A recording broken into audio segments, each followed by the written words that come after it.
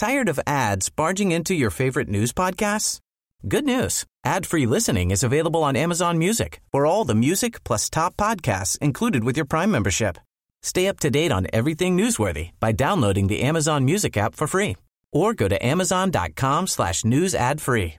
That's amazon.com/news ad free to catch up on the latest episodes without the ads.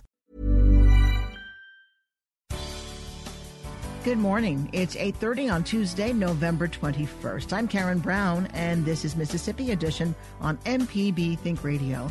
On today's show, if you can't take the heat, be alert in the kitchen. Find out safety tips state officials suggest to reduce house fires this Thanksgiving.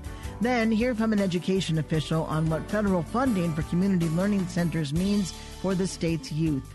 And it's a right place, right time kind of life for an inseparable Mississippi couple. More in our StoryCorps segment. Plus, an organization dedicated to helping the less fortunate is beginning early with hopes of reaching the fundraising goal it missed last year. How you can help. That's all coming up. This is Mississippi Edition on MPB Think Radio.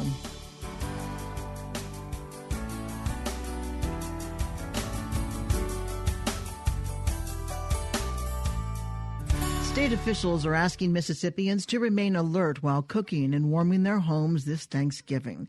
Mississippi leads the nation in house fire deaths.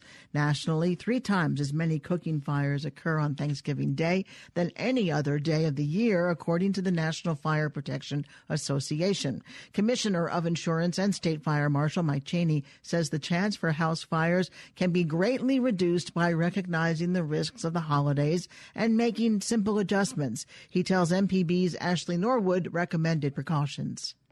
But the National Fire Association says that more fires occur on Thanksgiving than any other day of the year due to the cooking that takes place in most homes for Thanksgiving.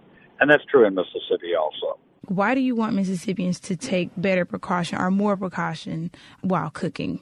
We in Mississippi have been trying to reduce fire deaths and burns for a long time. And one of the ways that we do that is by educating the public and letting them know that Thanksgiving is a good day to practice fire safety. That includes staying by your pan in the kitchen. Don't fry a grill and leave the kitchen be there in case there's a fire. If you're sleepy, get up in the morning. Don't try to immediately start trying to cook. Be alert when you cook. If you wear loose clothing, especially in the morning, like a bathrobe, be very careful because that's usually where a fire can start on you personally, catching on fire with loose clothing.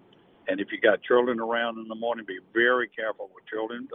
You want a kind of a kid-free zone, at least 3 feet away from the oven and any open flame in the kitchen. So, and you keep your kitchen clean and not cluttered. And if you do have a fire, get out and stay out. Don't stay in a house that catches on fire. Call 911 if you can, if you have a cell phone with you. If not, get a neighbor or somebody to call. Don't go back in the house and try to call. And keep a lid by your kitchen stove. I'm talking about a cookie tin that you can put over a grease fire if you have a fire. It works a lot better than anything else in the kitchen.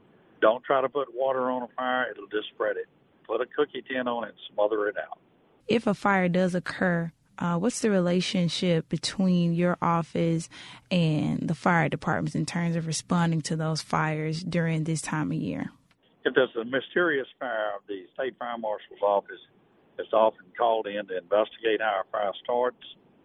We usually leave the publication of how the fire started up to the local authorities. We very seldom put out a press release ourselves at the State Fire Marshal's office, but we work very closely with the local fire departments and the local fire marshals to help them if there is a fire. But our goal is to prevent fires, and that's the same goal that local fire protection officers and fire departments have also. Could you kind of speak a little bit on, now that we're seeing cooler temperatures, any advice on staying safe while keeping warm, using our heaters and things of that nature in our homes? If you're using a heater in a home, don't use an extension cord. They're not designed to run a heater. Don't wear loose clothing if you got a heater with an open flame in it, especially one that's got a heating element that glows and you can see it or touch it. That's very dangerous. If you're around a gas heater in a home or a propane heater, be very careful not to get too close with loose clothing. That's usually where somebody gets burned. If you have propane, get it inspected to be sure there's no leaks. It's very explosive if you try to do the work yourself. We had a man that was working on his own propane tank and wouldn't call the fire department, and it blew his house and everything on a 1/2 acre tract to pieces. It was nothing left. So we tell folks, call the right authorities if you suspect you've got a leak. Be very careful around low open flames, and always be careful if you have clothing or elderly in the house. Is there anything else you would like to add to that, Commissioner? Well, I want to say that again. Be very careful if you have loose clothing on, and especially if it's elderly in the house, and have the loose clothing on. The other things that we would say to you is if you have an open flame, put a fire guard around it. You can buy those at a local hardware store. If you want to save a life and give a gift of life to someone, go buy a smoke alarm. It's less than $20. It could save someone's life. And all the fire deaths and burns that we have in the state, 75% of those people that are burned or injured or die in a fire have no working smoke alarm. Buy a smoke alarm. Give a gift of life. Thank you so much, Commissioner. You're welcome. Have a good one. Good Thanksgiving. Lieutenant Marcus Rounsaville is with the Jackson Fire Department. He tells our Ashley Norwood a beeping sound means smoke detectors should be checked. There are a lot of homes that don't have working smoke detectors, and it's not that they don't work. The battery might just be low, but no one knows how to go in and change the battery or how to even check them, when all you have to do is just get a chair or ladder and just push the button in the middle and wait for it to beep. And if it beeps, it works. But then it also lets you know if it's not working when you hear that constant beep, and it gets people annoyed, and that's why they don't want to hear it. So then they'll just take the smoke detector down, or they'll take the battery out. Like, all you have to do is change the battery, and then you won't hear the beeping anymore, and it can save your life. All right, thank you. Happy holidays. Fire officials say should a fire break out in your home, have an emergency evacuation plan and a designated meeting place for all family members. Coming up, hear from an education official on what federal funding for community learning centers means for the state's youth. This is Mississippi Edition on MPB Think Radio. This is Mississippi Edition on MPB Think Radio. I'm Karen Brown. Nearly 40 community learning centers in Mississippi could receive a boost of federal funding for their programs. The Mississippi State Board of Education approved the distribution of $14.1 million. Education officials are optimistic. State Superintendent of Education Carrie Wright says MDE has instituted new procedures for the grant application and awarding process to prevent errors that occurred in 2016. The 21st Century Grants support community learning centers that provide academic, artistic, and cultural enrichment opportunities for students, particularly those who attend high-poverty, low-performing schools. Recipients must first go through a rigorous application process. Quentin Ransberg is Director of Federal Programs at MDE. He tells us each center can decide their own goals for the funding. The 21st Century Community Centers Grant offers opportunities to school districts, to faith-based organizations or community organizations to create community learning centers within communities. And these centers provide enrichment opportunities for children, particularly those children that are in high poverty and low-performing school districts. They can provide after-school tutorial programs, enrichment opportunities, all that ultimately help students to meet academic standards. How many of these community learning centers are benefiting from this very large grant? So currently we have 23 grantees that are continuing, and the State Board of Education approved 15 additional grants on November the 9th. How much money are we talking about? When you look at the amount of funds that are continuing, it's about $3.7 million for those 23, and then about $10 million for those new grants. So the total is about $14 million. Are the learning centers required to use that money in specific ways, or do they have the leeway to decide themselves what that money is needed for? So there are basic guidelines that they must adhere to as far as administering the grant, but the grant avails to these districts and these organizations opportunities to be creative, to design programs that will meet the needs of their community, also to meet the needs of students. So you may have some grant programs that are offering tutorial programs. You may have grant programs that are offering culinary arts programs where kids not only learn a skill, but they learn measurement. As they're reading recipes, it's reiterating literacy. So there are multiple kinds of grants that offer different opportunities to students in various communities across the state. Did the Learning Centers apply for this grant money individually? Well, yes. The grant process is a competitive process. So the RFP was released, and we provided technical assistance across the state around the requirements of the RFP. We received the RFPs to our office, and we reviewed them, and as a result of that competitive process, we are awarding these 15 grants. This is over a 3-year period, is that right? That's correct. Do the Learning Centers have to meet certain benchmarks each year? Yes. So they have the latitude to establish their goals, and so once they establish those goals, we hold them to be accountable for reaching those goals. So not only do we go out and monitor for compliance, but we're monitoring for performance. And so if we're able to see that students are growing and gains are being made along with those grants being compliant with those federal requirements, then they will be continued. Do the grants represent the entire state geographically? I know that we have grants as far north as Corinth, and we have grants as far south as the coast. We do have grants in, the Delta, to give you an idea of how we're covering the state. Is there emphasis placed on or preference placed on learning centers that are economically challenged, poorer areas? As a part of the application process, we do have areas that we need to do a better job of providing support for students in. For example, English learners, or we wanted to encourage those areas that didn't have those community centers. We wanted to encourage them to apply as well. Middle schools, high schools, those are tough areas to offer after-school or summer programs. So as a part of the criteria with the RFP, if communities or organizations or school districts decided to serve those populations, once they met the cut score to establish this is a good program, then we gave them priority points for establishing grants in those underserved areas or to these specific populations of students. Quentin Ransberg is the Executive Director of the Office of Federal Programs for the Mississippi Department of Education. Quentin, thank you so much for being with us today. Thank you, ma'am. Coming up, it's a right place, right time kind of life for an inseparable Mississippi couple. A conversation from the StoryCorps mobile tour is next. This is Mississippi Edition on MPB Think Radio. Sophie and Paul Wolf live in Jackson's historic Fondren district and publish a magazine there.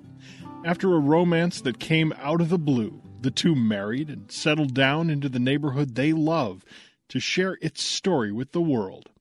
For them, it's about a relationship that fits perfectly with the place they call home, as they told the StoryCorps mobile tour in Mississippi. We've had a good time since then. I think one of the most interesting thing about our relationship is that we work together.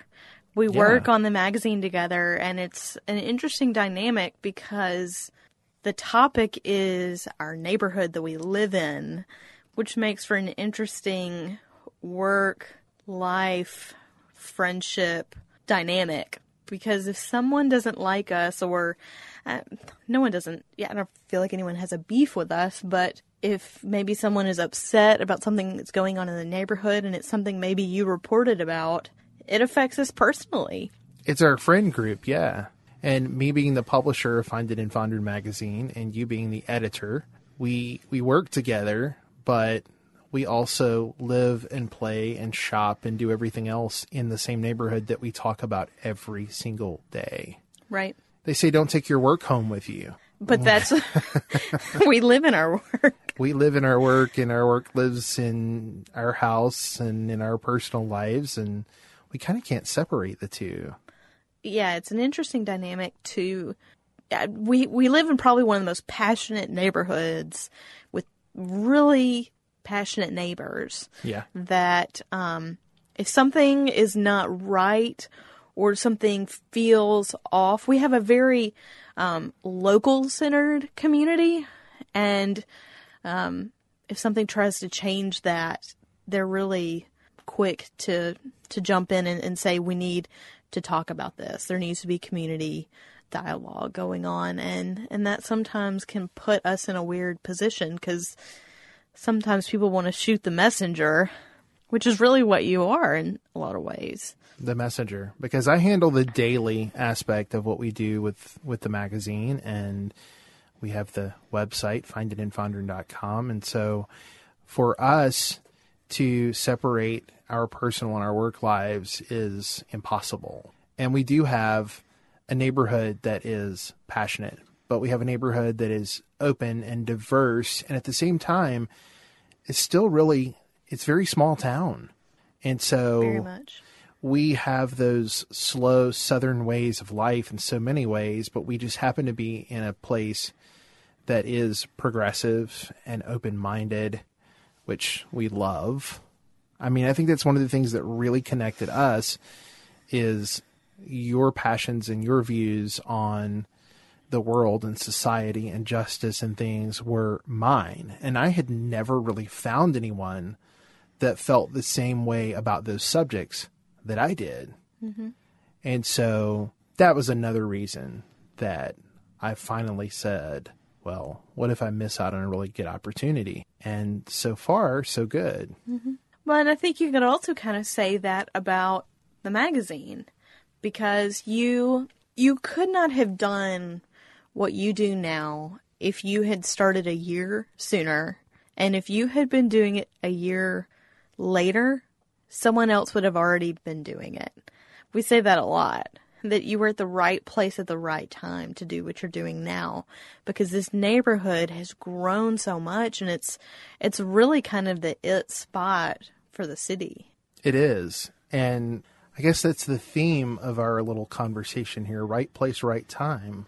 I mean, imagine if you had gone to the seminary 2 weeks earlier, you had made the decision not to. Right. And so I never would have met you. Mm-hmm. And had you not been working in the job that you were in, you probably would not have run across me either. No, I had only ever talked to you on Twitter before. Right place, right time. To hear more of our conversations from the StoryCorps Mobile Tour, go to mpbonline.org. The StoryCorps Mobile Tour visited Mississippi through a partnership with the Mississippi Humanities Council, the MPB Foundation, and Mississippi Public Broadcasting. This is Mississippi Edition on MPB Think Radio. Charitable groups and shelters across the state are gearing up to support Mississippians in need during the holiday season. One organization, the Salvation Army, has started its annual fundraiser campaign about 10 days early this year. The Red Kettle campaign usually begins during this week of Thanksgiving, but leaders say they hope to meet the $500,000 goal they missed by just $2,000 last year. The Salvation Army uses the money to fund a host of services, including a shelter, food, electric bill assistance, a children's after-school program, and helping single mothers obtain their GED and life skills. Jennifer Stanley is Director of Development with the Salvation Army of Jackson. She tells MPB's Desiree Frazier funds collected support year-round programming. We are among the community. Everywhere you turn, you probably see the kettles right now. At the Kroger's, Bass Pro Shop, Walmart will be right after Thanksgiving, and the Sam's locations. But we are out there truly trying to bring in money and funds to be able to fund the programs that we provide here at the Salvation Army 365 days a year. Thanksgiving is upon us, and you usually have a dinner. Is that correct? Well, we have a lunch. We will start feeding and serving the homeless population, our neighbors, some of our elderly residents, and nursing homes around 8:30 on Thursday morning. And we're looking for volunteers to come out and help us take these meals out to them and really be the hands and feet of Jesus Christ. And when you ask for donations for Thanksgiving, so many dollars will feed a number of people? Yes, that's correct. You can send in $20, $25 for Thanksgiving and just make a memo. In the memo of your check, just put Thanksgiving meal on there, and that will help serve a family of 4 that day, a box lunch. When you talk about the kettles, how do you get people to do it? Do they get paid? And how does that work? How many hours are they out? They're actually out there from 10 a.m. To 8 p.m., and we have over 69 locations, but we really need volunteers because if we don't have volunteers, we do have to pay someone to stand out there. And but you could get a group of 10 friends that could cover a full day, 2 people at a time in 2-hour shifts, and just really fun, and you can compete.